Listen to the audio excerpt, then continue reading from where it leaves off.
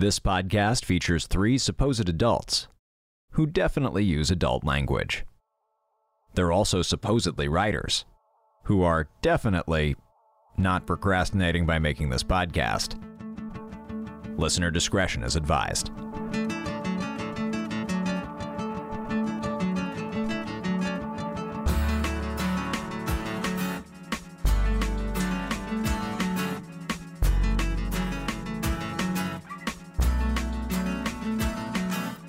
Welcome to No Bad Ideas, the storytelling game show where we take the worst ideas on the internet and try to turn them into stories that are actually good.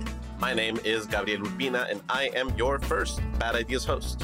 My name is Sarah Shackett. I am your second and last Bad Ideas host because, as you can hear, we are missing our beloved Zach Valenti. He sends his best. He will be back. However, it's a little bit of a bad news followed by good news situation. It's true. Because in place of Zach, we have a special guest star for today's episode of No Bad Ideas.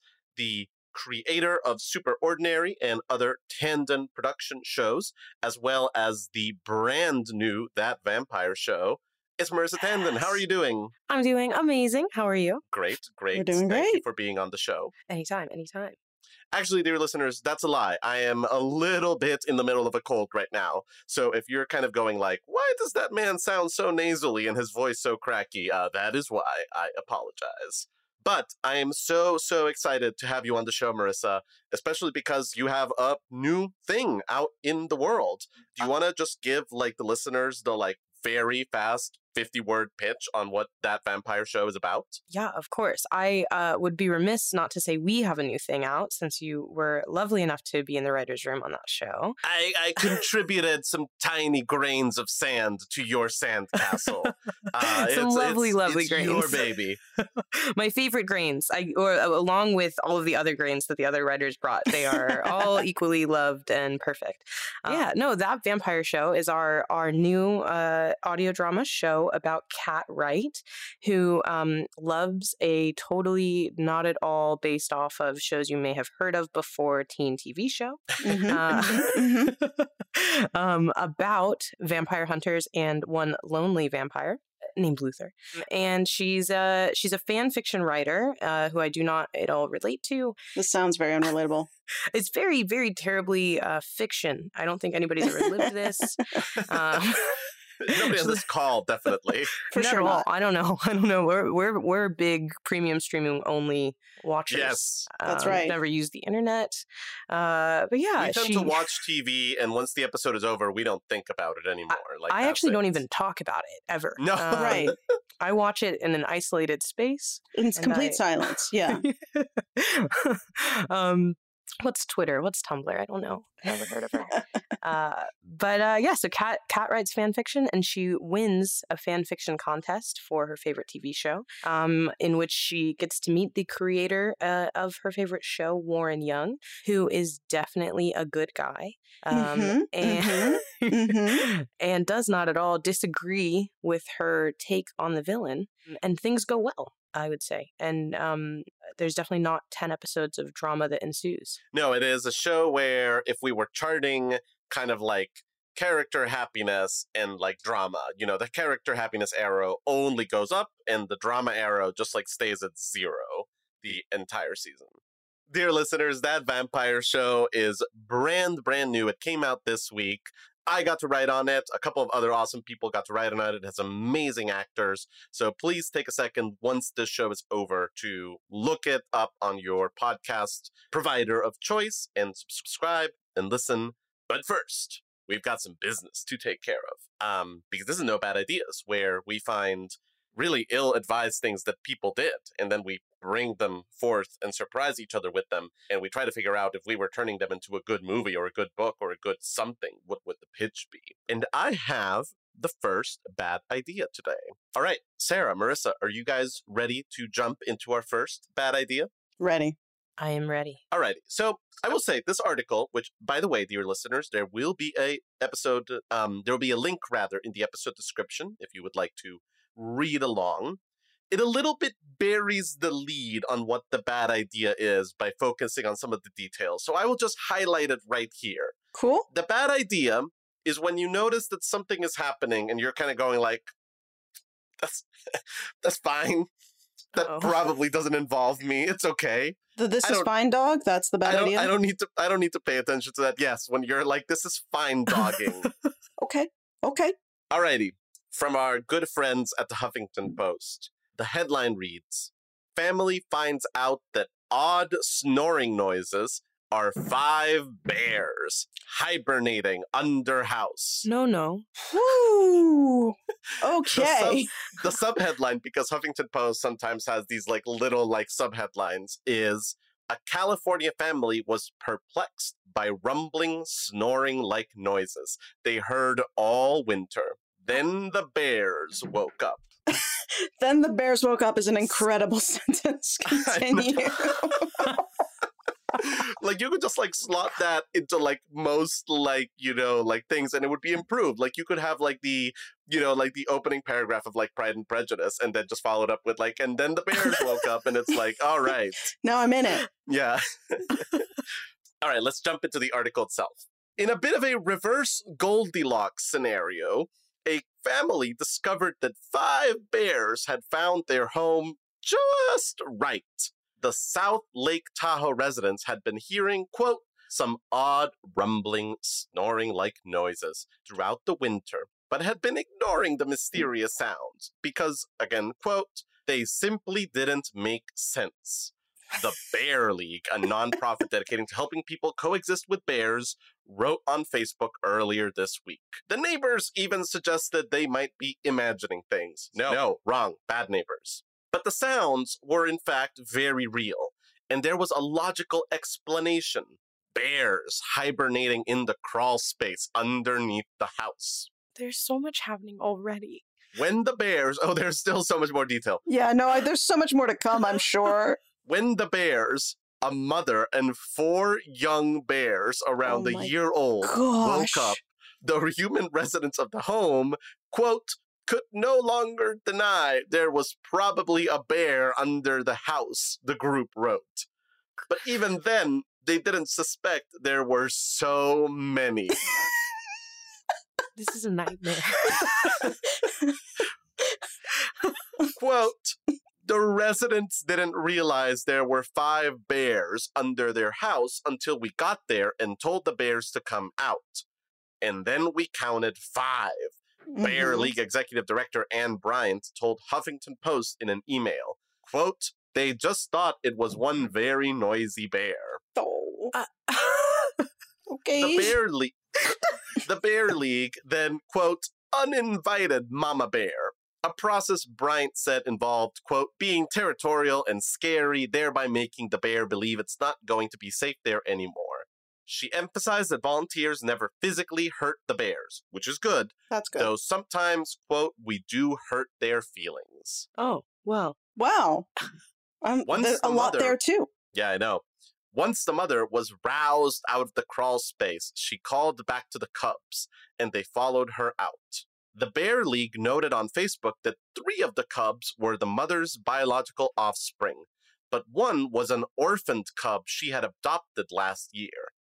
Bears adopting cubs is considered quite rare, Bryant said, but it does happen. In this case, the cub's biological mother had been hit by a car. No idea how they know Yeah, this. how they would know this. Yeah. This is not explained at all in the article. After the Ursine family vacated the crawl space, an electrical barrier was installed in the crawl space opening, so any bears trying to get in will get a small, though not hurtful shock, one hopes. But Bryant added that prevention is the best defense against unwanted bear lodgers. Unwanted bear lodgers. And Okay. here is the zombie movie waiting to happen. Quote, "Each winter, about 100 to 150 bears attempt to hibernate under homes here in Tahoe," she said. "The Bear League is kept very busy moving bears out of crawl spaces, often several bears a day." A day? Crawl spaces day. have I know. Crawl spaces have cave-like openings that seem like a vacancy sign looking for bears to hibernate. But people can easily solve this problem by closing up those openings.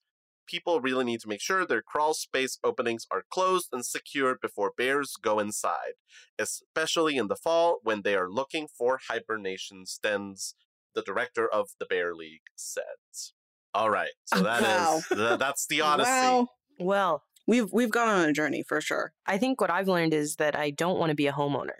Not in It's Tahoe. so much trouble. Yeah, it seems. It sounds like a lot of work. It sounds like too much work. Man, Oh. but also, like, can you imagine, like, the landlord getting that call that is like, hey, so, My favorite part was when they asked the bears to come out. They they arrived yes. and said, "Could you come out?" And then they were, like, counting the bears as they were coming out, just like 1 bear, 2 bear, 3 bear, 4 bear, 5 bear. Oh my All goodness. right, I'm setting a 10-minute timer, and I'm starting it right now.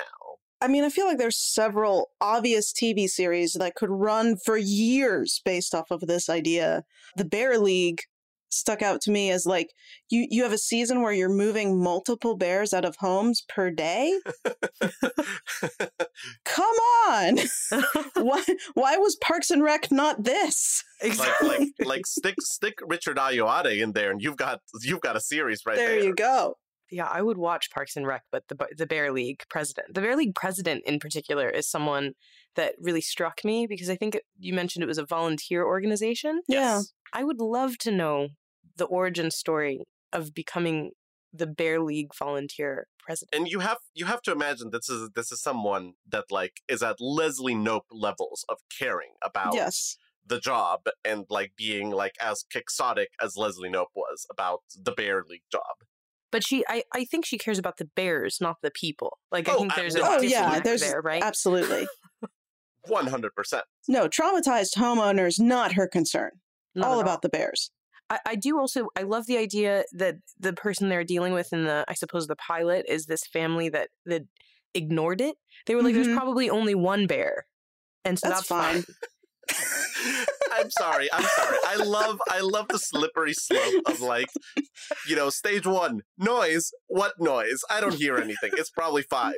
Step 2, okay, there's a noise, but it's probably, who knows? Who cares? Step 3, okay, we definitely have a bear living under our house. Stage 4, oh God, we had 5 bears living under our house. Yeah. Whoever wrote the article had that great, wonderful line that was like, it became impossible to ignore that there was a Yes. family of bears.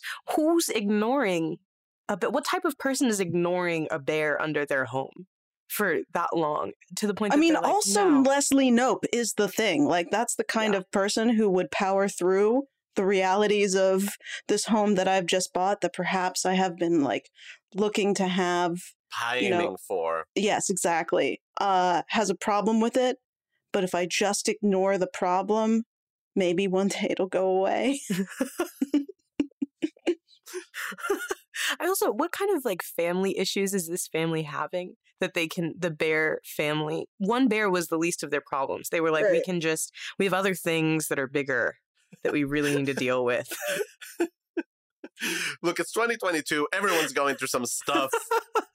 Everyone's got stuff going on. All I'm saying is that if there were a bear under the house in Marriage Story, I would have enjoyed that movie more.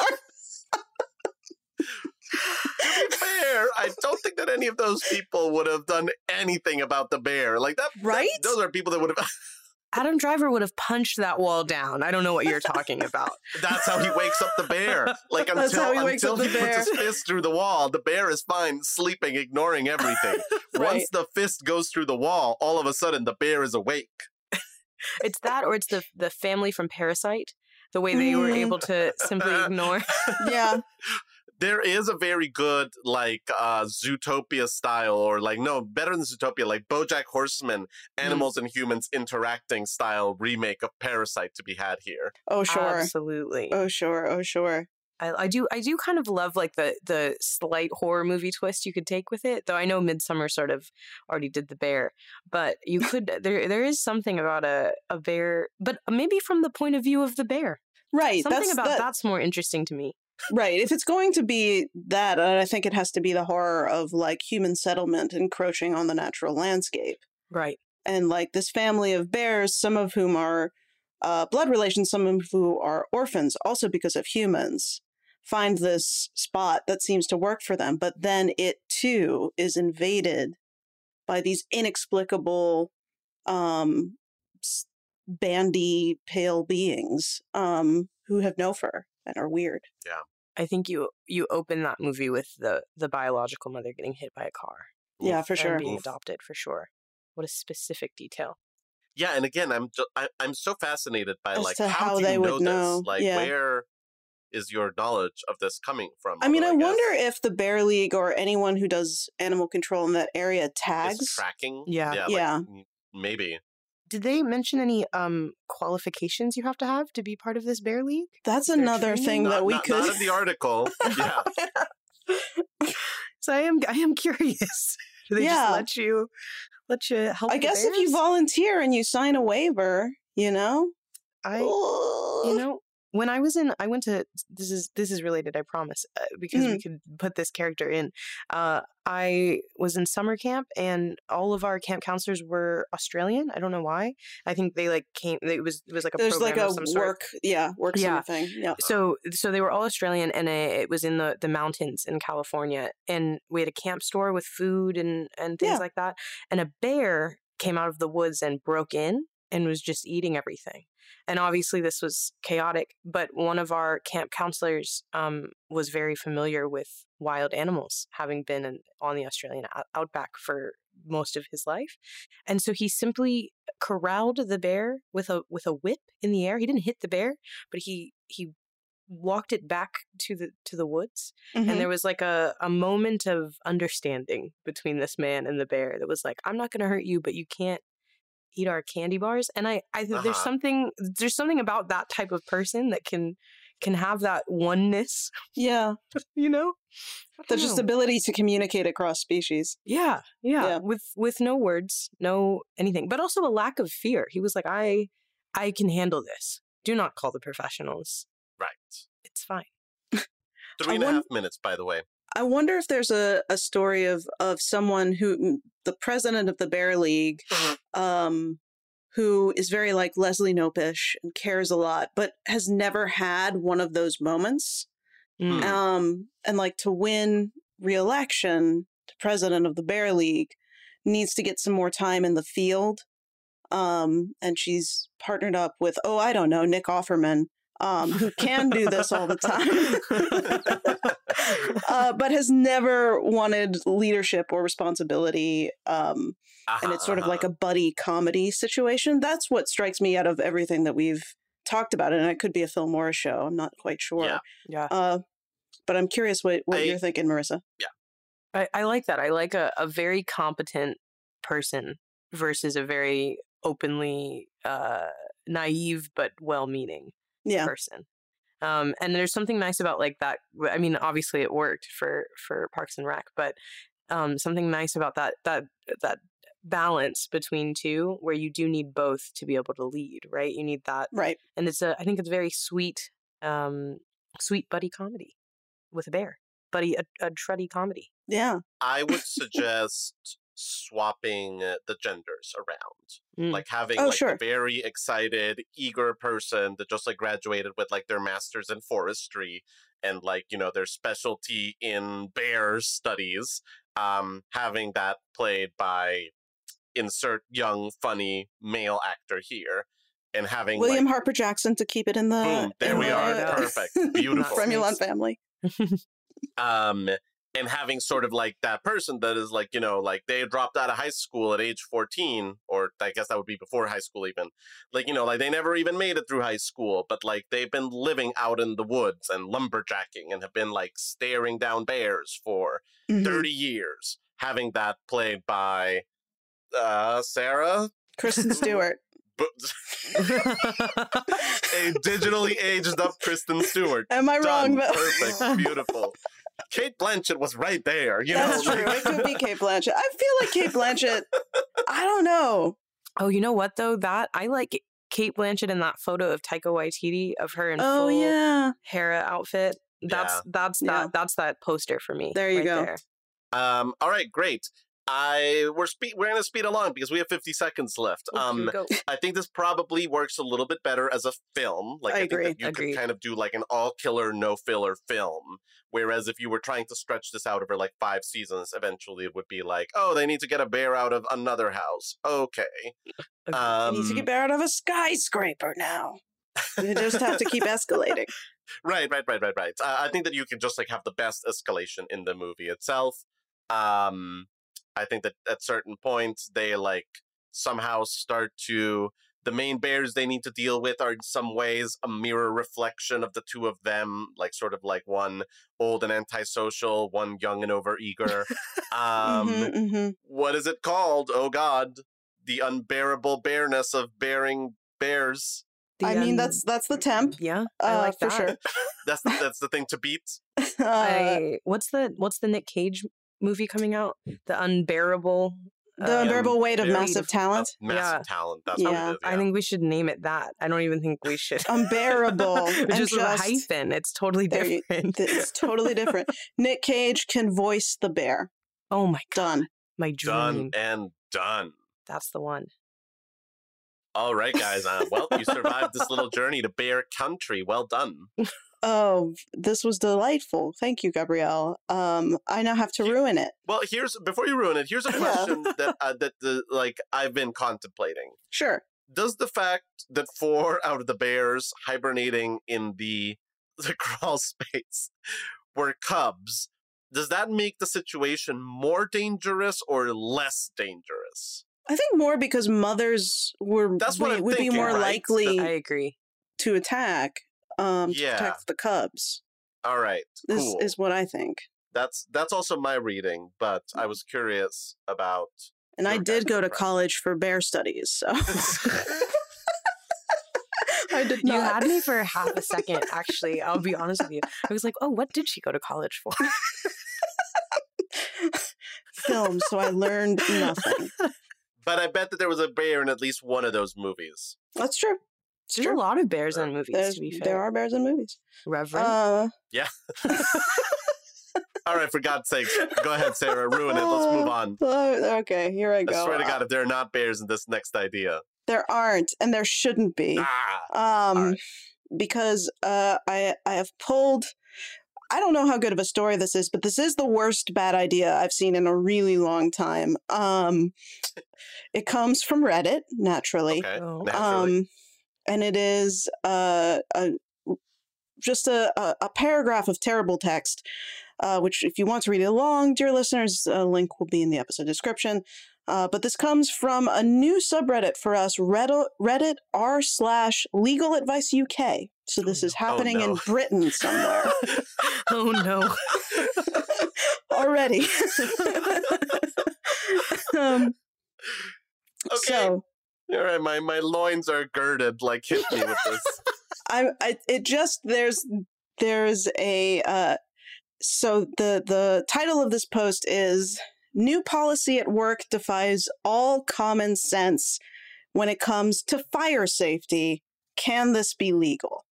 I have seen this, and you are correct. It is quite possibly the worst idea that we've ever talked about in the show. Oh my God. No, this is bad. This is just bad. So the poster writes, "I work in a fairly large bakery factory for context. The policy used to be that if you hear a fire alarm sound, everybody goes out to the fire point in a calm, orderly fashion," which is the Very fire sensible. policy everywhere for everything, hopefully.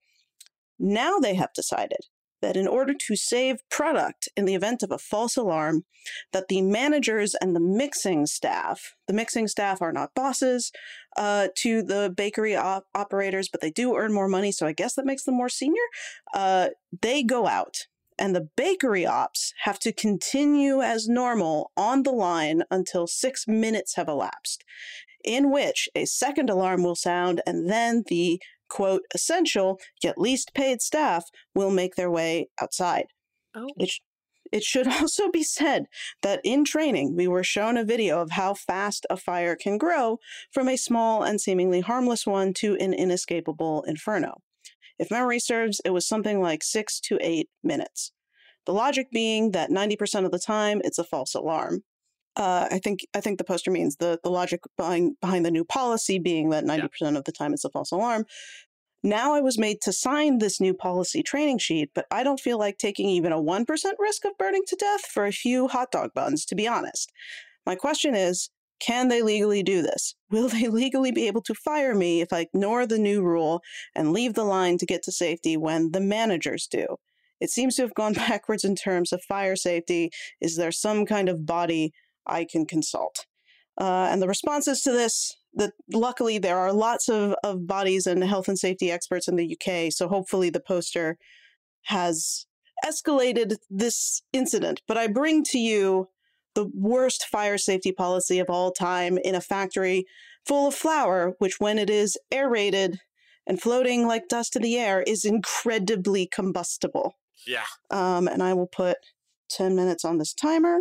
Yeah, and I do believe that they are correct that, like, in the world of, like, fire prevention and containment, like, 6 minutes is a, like, you know, before this point, you are dealing with one class of problem. After this point, you are dealing with another class of problem. If at all possible, please leave before the 6 minute mark has come and gone. Yeah. Yeah. And the argument so we're right back to Parasite. We're right back to, like, you gotta eat the rich at a certain point. So I guess if people leave the line that they're working on because they're mass producing like hot dog buns and stuff, and they leave you hear the fire alarm, you just go. Bounce. Then a certain amount of bread product will be wasted because the line is still running, but no one is doing their job. And so they want to prevent that waste. Like things are not going to get processed. Like, you know, like ingredients are not going to get added the proper way. You're going to end up like losing things. This does not help our movie, but it seems to me that the fire alarm should also shut off the line. Yeah, doesn't it? You would think, right? not to give the easy solution to the problem, but it just seems like I'm sure that it costs money to install that program. Sure. So you know. So why would you do that? Yeah. Let's just put people's lives in danger. And they may be thinking of like time, like they have a certain quota of stuff they're supposed to hit for the day, and if they shut off the line, and you have everyone evacuate, everyone come back in, that's 15 minutes of time you're losing, baby. Those hot dog buns aren't going to bake themselves. That's real money. I would say there's something very specific about it being hot dog buns. There is. Yeah. And I think this movie takes place on the 4th of July. Ooh. I love that idea. I like it. Yeah, like in many ways, that is the thing that presents itself as abstractable out of this. It is kind of a like, the fire code should be a part of it, but like I think that a big part of it, it's almost like you can have like a microcosm of the French Revolution that happens inside a hot dog factory on the busiest day of the year when like they have to absolutely just kind of like produce because they need to hit their quota. And you're kind of following a couple of characters in the different like social stratas of the factory as the working class snaps and like takes over the factory by force, I guess. Yeah, no, I think it's interesting that it comes out of the UK because there's something distinctly American about. Yeah, I hadn't thought about that. Yeah. I had, and I was just like, I guess, I mean, they do have them over there. I'm sure are they called hot dog buns? Are they called something different? I don't know, but it does make a little, it makes a little bit of sense now that like, it would be like, the new policy in case of fire is stiff upper lip, carry on, you know, like keep calm and keep making hot dog buns. If it's like really bad, we'll actually let you know. Yeah, those signs are plastered on the wall of the factory for sure. Yeah. Keep calm and press another bun. Another bun. Oh man. I do wonder, like, is there someone who is like a retired fireman that has ended up making, like, that can lead a revolution of some sorts? Right. So maybe like their son or their some relation to them. Their sister starts working in this factory to make some extra money and like offhandedly mentions things that this retired fireman is like, wait, say that again? Yeah. I think that it also is like, the fire is maybe like the drop that breaks the camel's the straw that breaks the camel's back. There we Right. go. But like, there's a lot of other things. Like, there's like, you know, Paul was forced to come into work even though he's like really sick, and like he's gonna get us all sick. Like, you know, like this person was forced to work like 3 hours of overtime with no extra pay. Like, this is horribly like unhygienic. This is like bad. Like, this is like, you know, like we were forced to work for 2 hours, and like the smoke from that like machine that started to overheat because we've been telling them to replace it for like 6 months, but they haven't done it or whatever. Like, there's kind of like a lot of like little abusive things that happen on the way towards everything breaking. And we can periodically, because this is Britain, cut to a private dining club where men in monocles and top hats are laughing and smoking cigarettes. Yes, absolutely, absolutely can. Or cigars, rather. Excuse me. Yeah, I would love to see You like can even get a pipe in there. There you go. There you go. like a bubble pipe though, like the ones that. Oh, sound yeah, like absolutely. Because the It's thing like is, the these toddler. aren't old dudes. These are Bitcoin bros who now own this factory. Oh, I hate it. Yes. Is Bitcoin the thing anymore now? I think it's NFTs. Oh, in sure, crypto. sure. Maybe they are mining NFTs of hot dog buns. Perhaps. But you have to have that physical Jesus. product too. So they've solved the problem of the blockchain by reinventing factories. There is, I think, interesting too, because there's like such a you Part of could me just died for the Sorry to I'm interrupt, sorry. but just Oh, like no. I was in pain and I needed people to know I about need to it. get it out. Yeah. Sorry, Um, Marissa, you were no. saying as I squirmed. There's like an environmental element to the NFT Mm. aspect of things. Yeah. So there Yes. is like I think you could have a nice little commentary of if this hot dog bun factory is related to NFT blockchain farming. I don't think any of those are the right words. I Then think, you I think you were pretty okay. Yeah, no, I think you're fine. I think I did it. You know what I mean? Put it this way, you were as okay as the topic deserves.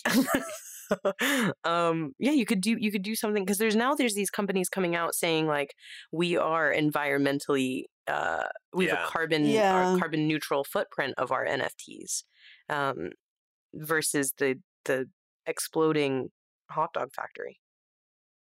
I don't know. Absolutely. Yeah. Maybe they explode the hot dog factory on purpose to be sort of a tipping point for NFT companies. I don't know. So that it's what kicks off like true environmental engagement of some sort. Interesting. What is the scope of this story? Is this kind of like contained within 24 days of this like hot dog factory revolution that is, if it's within 24 days, it's probably like it probably unfolds and is like brutally quashed over the course of those 24 hours. Sure. But if it goes on, like, does it go further? Like, sort of like, what is the scope of this narrative? I suppose the answer to that question depends on whether or not it's a happy ending Yeah. for our hot dog factory workers. You have about 2 minutes to decide that, by the way. Ooh. Hot take. I don't know. I'm usually a fan of happy endings, but unless someone's got a deep, quick romance take on this, where a hot dog bun factory worker and an NFT farmer fall in love, I would not wish that on the poor hot dog worker. No, indeed. maybe she can show him the way. Oh no, if it's a farmer, that's less bad. But like, No, I think it's it feels like almost what's that book? It Ready needs to Player be. One? Oh, sure, yeah. Yeah. I was going to say we could go in a direction of like this an Armando Iannucci-esque comedy where everyone is terrible and everybody loses, but we feel good about that because they're terrible. sure, I don't hate that. I like Which that. I think is maybe the happiest possible ending, other than the complete overturning of capitalism in this Yeah. movie. Right, a realistic right. version the of hot dog revolution of our dreams, like, is the real happy ending. But short That's of that, the tagline for sure. what is this thing called? Like, what is the title of this work of art? Between Two Buns, Ooh, I love it. I don't hate it. I don't hate it. or something When the yeast rises. The yeast also rises. The yeast Ooh. also rises. Ooh, Oh, beautiful. that's incredible. Slap that on a poster right away. Okay, last 30 seconds. Who is the focal character for The Yeast Also Rises? I think it's an assembly line worker. I think that it's like the guy that is in charge of so I don't know if it's like with hot dog buns, I don't know, but if it was a burger factory, it would be the guy in charge of like sprinkling the sesame seed on the buns. Mhm. Like some like stupid menial like tiny detail that it feels like people should not be doing it anymore, but this guy's doing it for pennies on the hour, like he is the worst paid guy in the entire factory. I think artisanal hot dog buns have sesame seeds, so I think that Oh, boom, works. there you go. Problem There you go. solved. Yeah. Problem solved just in time. Whew. You're right, Sarah. That is a terrible idea. Oh my it's- god. It's the worst idea I've seen in a very long time. I hope this factory's policy is overturned very quickly. Me too. Me too. Well, I guess we can file some complaints with the British Embassy. And in the meanwhile, we'll take a quick break and then be back to talk to Marissa about that vampire show. Can't wait.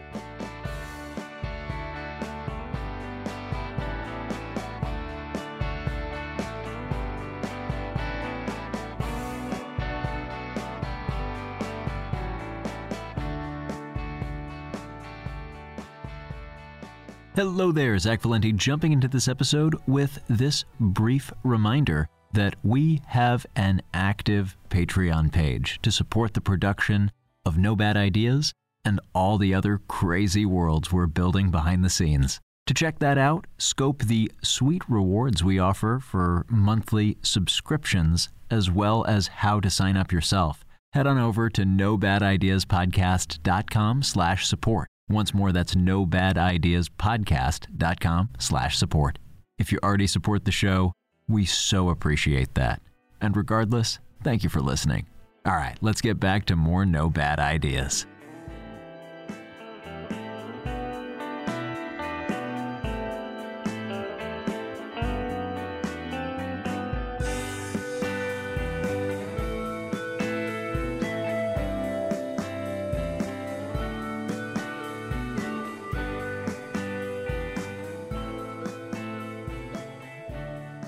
Alrighty, folks. Welcome back to No Bad Ideas with special guest star Marissa Tandon. Marissa, thank you so much for joining us once again. Oh, of course. And thank you for letting us pick your brain about your new show. So let's start at the beginning, like origin story. Like, what was the genesis of this idea? How did that vampire show sort of come into being? So I don't know if you've heard about this website called Tumblr. Never heard of it. No, Explain Tumblr to us. Yeah, let me explain. I dare you. No, I won't. I won't take that challenge. Wise. No, I was kind of. I think I sort of was like, oh, I can't be a fan of things anymore because I'm creating things. So I can't publicly be this crazy person I was when I was a teenager and in early college. And then I was like, in lockdown, I was like, oh, well, here I am regressing to my old ways of caring only about television and fictional characters and the internet. And here I am watching Buffy the Vampire Slayer for the very first time in COVID, which was crazy. Amazing. Yeah. And then I was like, oh man, remember how nice it was to forget all of my problems and project them onto fictional characters. I wonder why I wanted to do that. And now I'm old enough to some degree. It's the best drug. Like, Yeah. There's nothing like it. There's just It's nothing true. like it. And it was nice to return to it in like the worst time on earth of being trapped in your house and everything in the world is falling apart.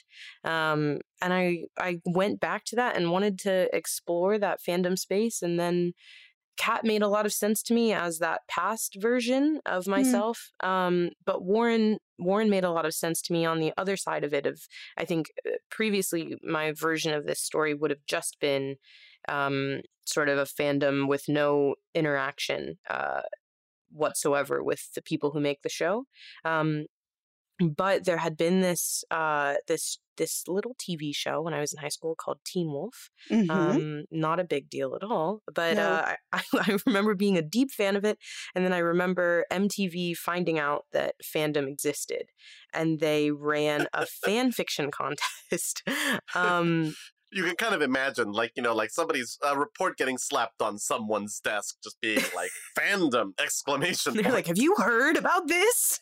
There's a site called fanfiction.net. Yeah, and that show in particular, the network got so involved in fandom, like they ran a fan fiction contest where you got to go meet the creator of the show and have dinner in his house. Wow. They aired fan art on on the network, like in commercial breaks. They put fan art on the TV On show. the air, yeah. Yeah, on the air. They did a couple of marketing campaigns, and I just remember feeling so uncomfortable with it all, and being like, Yeah. this is actually, I don't want you to know that anyone's talking. You're supposed to just make the show, and we talk about the show, and then you stay apart. It's two apart things. There needs to be some separation of church and state. Exactly. And that happened when I was in high school, and then I was playing with this idea of wanting to do something in the fandom space, and now I would say being a creator on the other side as well, trying to find a way to balance those two ideas. And then I thought, well, what if we did a fan fiction contest? And so came That Vampire Show. Amazing. Nice. Now, a little bit ago, you mentioned Kat and Warren, who are respectively the protagonist kind of fan who is looking into the world of Bloodlines and who does get wrapped up in this contest, and Warren, who is the problematic, to put it mildly, show creator of sort of her of that vampire show that Kat watches within That Vampire Show. How much of it is there an element of like autobiography in them? How much of there is an element of like, you know, alluding towards like any particular like real celebrities in them? Like obviously kind of like there is a lot of sort of like the pop culture that permeated a lot of our minds kind of like growing up swirling around here. But how much of it is it supposed to be like a straight line to people, and how much of it is supposed to be kind of like the gestalt of it all? Yeah. Well, so I think my favorite thing about having a writer's room is that I don't have to answer that question. Nice. Because there were other people that worked on it. But I think everybody, because of how our room was put together, everyone probably had different points that they were pulling from. Like, I know you're a big Buffy person. I was a big Supernatural and Teen Wolf person growing up. And then, like, for example, Alex Wisenhunt didn't watch any of those shows. That was just not her viewpoint. And Cassidy, I think, is kind of into fandom, but not as much into that same space as perhaps other people in the room or myself. And so I think the cool part of it is that when I started, I probably had pretty clear places I was pulling from, and then bringing in other perspectives probably made those characters for the better their own characters, because everyone was pulling from different points of view. And so yeah, I would say Kat when I started out was very much who my friends were in high school. And I think as an amalgamation of that experience, she got probably grounded a little bit more in the room of being her own person and being more of a not someone who went to high school in 2012, like Fair. being more present. And I think Warren, I have a soft spot for Warren, so I know people are not going to like him, but I love him, and I think he got more humanity and more of the parts that maybe I was not willing to be as brutal with him. There was more brutality brought in from him on that side too. Something that I would put to both of you in then is when you are working, sort of, you're creating a fictional universe, but it's one very much in conversation with our real world and how fandom presents itself in American culture. Do you start with sort of characters and situations just kind of like try to see how they'll play out? Or was part of the impetus for this some of that discomfort that you were mentioning, Marissa, with like how creators interact with fandom and trying to create art that speaks to that? And do you, I guess my question is sort of, do you run from the characters, or do you run from an idea about this phenomenon, and then allow characters to interrogate that? That's such a good question. It is, and I have a very frustrating answer, which is of course you do. Which is, insert Road of El Dorado gif of like, both is good. Both is good. And for me, it's particularly funny because I got to write 2 episodes of this first season. If I'm remembering correctly, I got to write episode 4 and then episode 8. That is correct. And no spoilers shall be said. Beyond episode 4 was something where I kind of began from like a very human reaction, like from a very kind of, this character is going through something, and I am sort of completely just laser focusing on what is her emotional reaction to kind of like all these like different bumpers that she's hitting in this like pinball machine. And the pinball machine happens to kind of be this like milieu about, I'm meeting people that are involved in this show. I'm sort of having my like ideas of what the show is colliding against like the realities of what is happening around the show. And then episode 8 was a little bit the reverse process of that, because episode 8 sort of was one that began from like a more intellectual, let's have a discussion of where a line exists, of kind of like where and how creators and fans interact.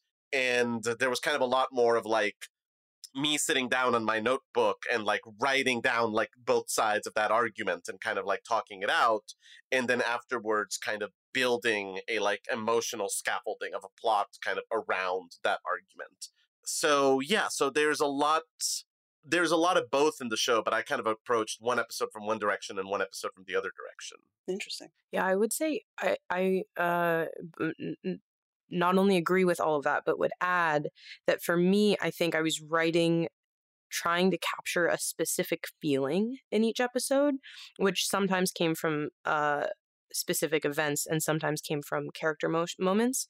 But one of the big feelings I wanted to capture for myself when we were starting was my first internship actually in LA was at MTV. So I was an intern there the last season of Teen Wolf, which was crazy. But I remembered this feeling of sort of the curtain being pulled back a little bit, and realizing as a 21-year-old idiot, I suppose, the only kind of 21-year-old there is, to be clear. I was going to say, like, which is where we all were at age 21. There's only one type. But I remember this like feeling of, or I suppose warring feeling of, I am in the room where it happens, so to speak. And also, oh my gosh, I can't believe this is what happens in the room.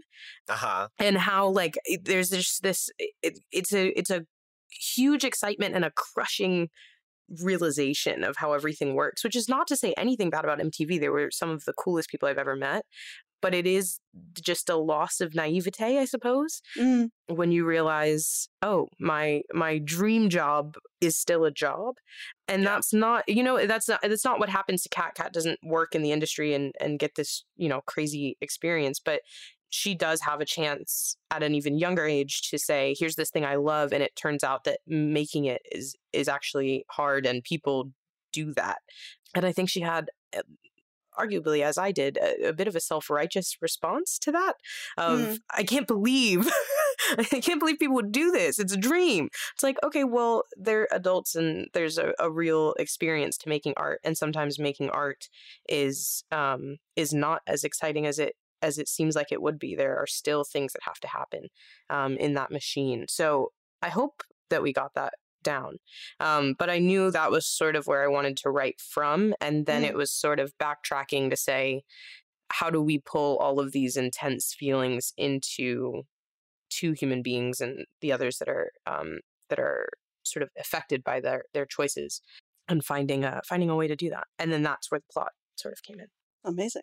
I think that like one of the things that I really responded to in this world that you kind of brought us into was that, yes, the people that were making within the reality of this fictional universe, the people that make Bloodlines, that vampire show, which Kat is a fan of, they are deeply flawed human beings. They all have shortcomings and imperfections and let's call them quirks, shall we say.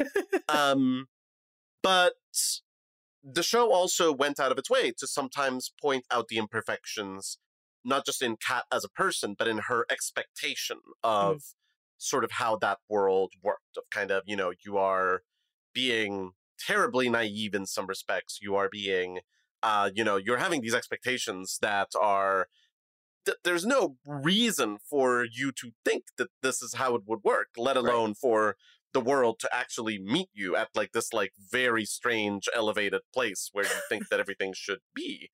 And kind of like, like based off of that, like, is there some polemic particularly to this show to kind of like talking about fan and creator relationships in a way that is like critiquing the fan side of that equation? Is that again sort of like, or is that just kind of like a little bit more like personal experience? No, rather than like staking a political flag on the ground? Fuck the fan. No, no. Let me tell you how the world should be. Not too much. No, I do think to some degree there's absolutely a conversation about that in the show. I think one of my favorite things about writing teenage characters in general, and something that I think applies across some of my other work with Superordinary, is that when you are a teenager, everything feels like the end of the world. Yes. And arguably, it is the end of your world, and that's what matters at the time. Yeah. And so I think as a fan, not just as a teenager, but across the board, generally speaking, you are that deep of a fan because you love something so deeply because it makes you feel good in a world that generally makes you feel bad. And it is very, very, very easy to forget that there are people behind the work that makes you feel that way. And I think it is so easy on the internet to say that somebody didn't do something right. And I think fan fiction, as someone who has read it, has written it, has cared about it, has loved it, can be taken from a creator point of view as, well, you didn't like it. You didn't like what I gave you. And I worked really hard on this, and I spent all of my hard work doing it, and you're doing fix-it fic, which is, for the uninitiated, literally a concept where you rewrite or write a new ending to a show that you feel was done incorrectly. And there's even like perhaps a certain element of like, and you're going behind my back, like, instead of like talking to me and being like, here is the rational critique, I am just kind of like slyly going off to the side and being like, oh, here's how it should have actually ended. Here's Yeah, that's my dirty secret. Yeah, it's like, I don't even, not only do I not like what you gave me, I don't even want to talk to you about it. I'm going to go talk to my friends who also hate what you did. And we're just going to talk shit about you. Like, I think it just hits right back to that really emotional space. And I think we can all speak to the fact that writers aren't necessarily the most emotionally stable. What do you mean? What are you talking about? What? So I think there was a part of me that thought back to how hard it could be to see that about your own work and how much heart we put into what we do. And also having gotten a chance to work with some of these people and to see all of the hurdles that do come, that you're not writing just exactly. When you write fan fiction, there's nothing in your way. You can write whatever you want. And maybe that was the ending I wanted to give it, but there's 400 people that wear suits and have a lot more money than me that tell me you can't do that. It doesn't matter. Sorry. Right. And so I think there's so much behind the scenes that as fans, we don't think about because we don't have to. But as writers, we look back and we're like, why are you yelling at me? I did my best. I did exactly what I could do. And you can't very well turn around and say, well, here are all the political decisions that happened that kept me from doing that. Here's the reason it doesn't work. Here's my 6-season plan that Like, what a power move! What a power move it would be, though, that like begin like the last episode of a show, and like the first 5 minutes are like the creator coming on and being like, "Hi, everyone. Okay, before we get started, here's a couple of things that you need to know. Number one, like projector slide. Like this guy, the creators Vito, of Lost actually made this joke of like at the start, that the end of the last episode would just be like a CGI monkey coming out and being like, "Okay, here are all the answers you want. Don't yell at us anymore." And they didn't actually do that, but honestly, I love that. they joked about it. No, and like I think that like honestly, like I think the worst part of it is that there are some people out there, and I don't know how many of them there are, but there's at least 100 of them that I think would have been happier with the digital answer monkey than with the finale that they actually put together, which for the record, I think is a pretty solid finale for Lost. And it brings... Oh God, I got us into Lost. No, I'm going to get us out. I'm going to move us away. Oh great, I haven't seen it. All right. That's a conversation for a different time. But I'm curious, thinking critically through the process of making this series about sort of the utility of art to fans and to artists, if creating the first season of the show has changed how you relate to your own writing or relate to the fandoms that you're in at all. Because that's something that I've been thinking about over the course of the pandemic, of just like what the fandoms that I follow do for me and how that relates or doesn't to my life as a writer. And often I found that like they're very, very separate emotional needs, weirdly. Yeah, I would agree with that, actually. I think I would say for me, to some degree, what's interesting to me about it is that when I was in my deepest love of being a fan of things and being on the internet, I had no intentions of going into the creative space. I was very uninterested in it. I was planning to go to school to be an engineer. I took my gap year to work in computer science and engineering. And television was what I did to simply enjoy myself. And now creation of art is what I do all the time. And to some degree, that pulls you out of being in the fandom space, I think, because I only recently have started checking what people say about our shows online. I'm so scared to find one person that I'm sure will say something that is not what I intended, or they don't feel represented, or they felt like they didn't like this turn or whatever. And every part of that, you're just like, I'm like, oh, well, that will break my heart and I never will want to write again. And that's not going to work. And I'm going to read 100 glowing reviews afterwards. And afterwards, I'm only going to be able to focus on like one negative one. Right. It's like none of the other ones will matter. Someone could literally, like I literally had people come up to me and talk to me about how Superordinary helped them talk about their anxiety. And that's all wonderful. But I also saw one review that was really mean and wasn't intentionally probably mean. It was just about how they felt and probably something I would have said in high school. And that's the one I think about. I don't ever, that's the one that ruins my day. And so I think with that, it's like, it has definitely made me more conscious of what I say. I've really gotten to the point that I only ever post positive things about stuff I watched. Like, I liked that show. That's about the extent. If I didn't like it, I'm not going to tell a soul on the internet. And so I think that's definitely changed it in that sense. I'm probably significantly nicer and less critical openly of work. But I would say during the pandemic, I got much more into going back to the fandom space, and there is something so warm and inviting and lovely about it. And getting back onto that side where you get to be like, well, actually, just so you know, the fans are only talking about it because they care about it this much and they are deeply affected, and getting back into that positive space of doing that. So I think it is so separate for me, but I would say being a creator has absolutely affected how I present myself as a fan now. Yeah. You know, it's funny, like kind of bouncing off of that. For a long time, we've said that nothing has made us kinder and more generous, like media consumers. This is me and Sarah, than like doing a scripted show ourselves. You know, like circa 2006 us, we would have been like, this show sucks. The writing is terrible. Like now we're like, it's so good. You know, like they manage so many characters. They're doing their best. I know, and I remember sort of a recurring conversation when you have shows like Lost or Battlestar Galactica that kind of have some element of like long mythological mystery, and a recurring sort of question was like, my God, why isn't there just a scene where the characters get together and talk about what they know? And once you start writing, all of a sudden it's like, because that scene sucks. That scene is so boring. Oh my God. Like that is every writer's worst fear of a scene, where it's just kind of like, oh, it's things that it's bits and pieces that the audience already knows, right? Because they've seen every individual scene, and now you want to rehash it all together. No, we're not doing that scene. Are you crazy? And so, so like there absolutely is a lot of kind of like enforced kindness at a certain point when you're kind of a creator, and once you sort of like do it.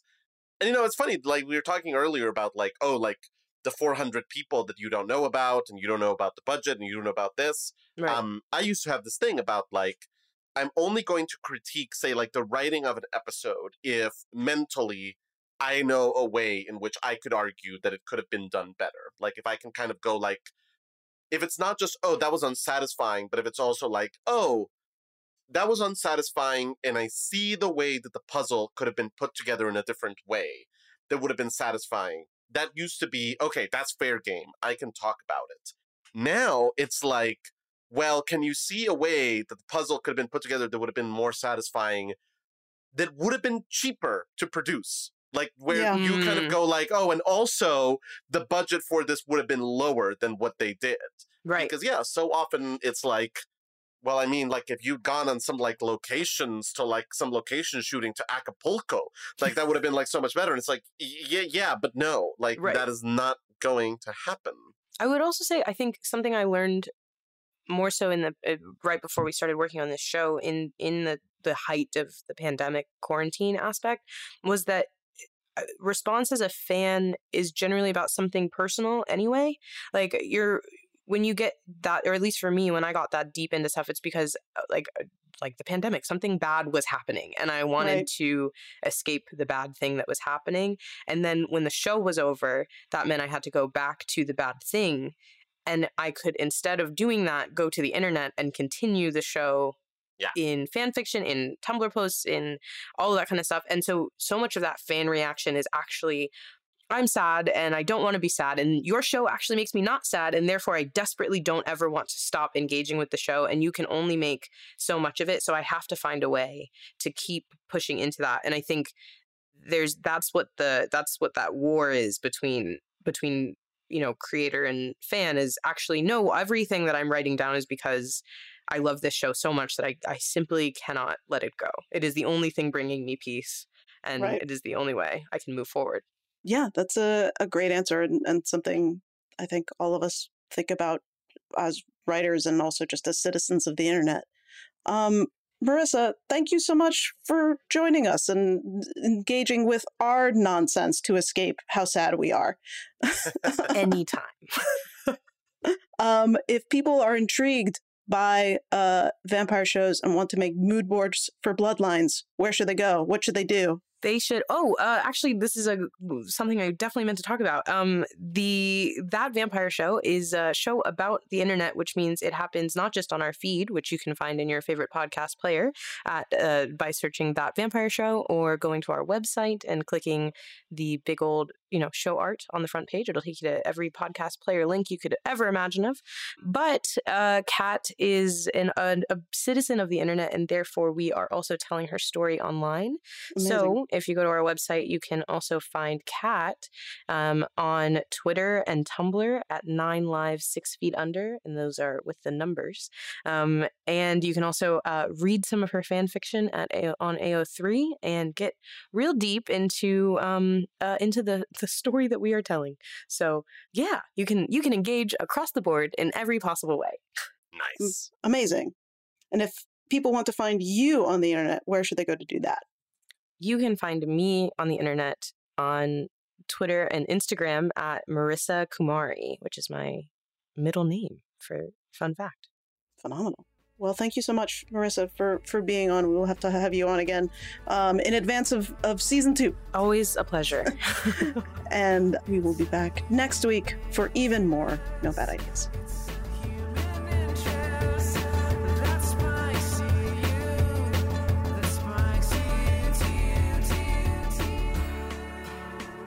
This has been No Bad Ideas, produced by Gabrielle Urbina, Sarah Shackett, and Zach Valenti. Many thanks to our patrons for their partnership in making this show happen. And a special shout out to our Idealist members, Jennifer Schneider, Rena Sarame, Jeffrey Felsher, and Dia. Today's episode features music by Stateshire and Jazar from freemusicarchive.org. You can support the show at nobadideaspodcast.com/support. And if you love this show, please leave a rating or review wherever you listen and share it with someone you love.